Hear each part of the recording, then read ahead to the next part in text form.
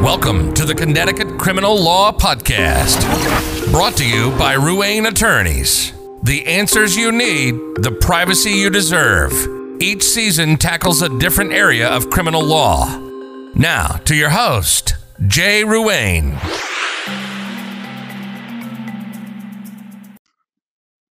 Hey there, Jay Ruane again, turning it over to Gerald to continue his discussion on motor vehicle laws in Connecticut. Welcome to the Connecticut Criminal Law Podcast. I'm Gerald Lentini, and I defend people, including many of the more than 50,000 people who get pulled over by police every day for traffic violations. On this episode, you might be driving perfectly, or you might be parked and still get hit with these tickets. I'm talking, of course, about non-moving violations. Thanks for joining us. Non-moving violations can come out of nowhere. The last ticket I got was like that. I was driving 65, staying in the far right lane, getting ready to exit the highway when a trooper appeared behind me and turned on his light bar. It turned out that his cruiser had a license plate scanner, and mine showed that I was overdue to renew my registration. It was a great reminder to me that the rules of the road cover more than how you drive. Your vehicle's condition and the paperwork you have to keep on hand and up to date matter as well. Some of the more common examples of non-moving violations that get people into trouble include expired licenses and registration, driving without insurance, and driving with a broken taillight or other vehicle-related issues.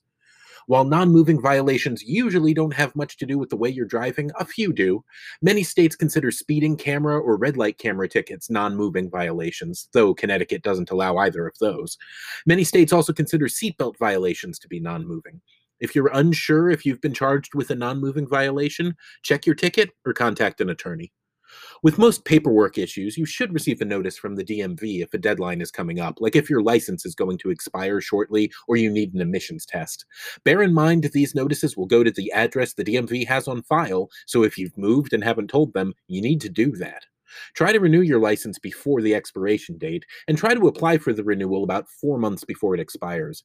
If you miss the expiration date, you can still go to the DMV and renew the license. However, if you allow your license to be expired for over 2 years, you will be required to retake the driving test in order to renew. There will be a $25 fee for failing to renew your license before the expiration date either way. One of the most serious non-moving violations is driving without insurance. Connecticut takes this violation very seriously because if you get into a car accident, there needs to be protection for any other involved parties.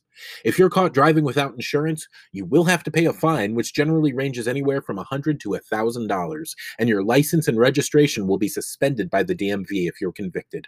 A first offender will lose their license for 30 days, and each subsequent offense will cost you your license for 6 months. If you own an uninsured commercial vehicle, however, you could be looking at felony charges. Before you try to challenge a ticket for operating without insurance, you'll need to get coverage to have any chance of success. And in any case, you'll have to obtain coverage before your license can be restored. A common non-moving violation in Connecticut is driving with the taillight out. This is considered a mechanical and equipment violation.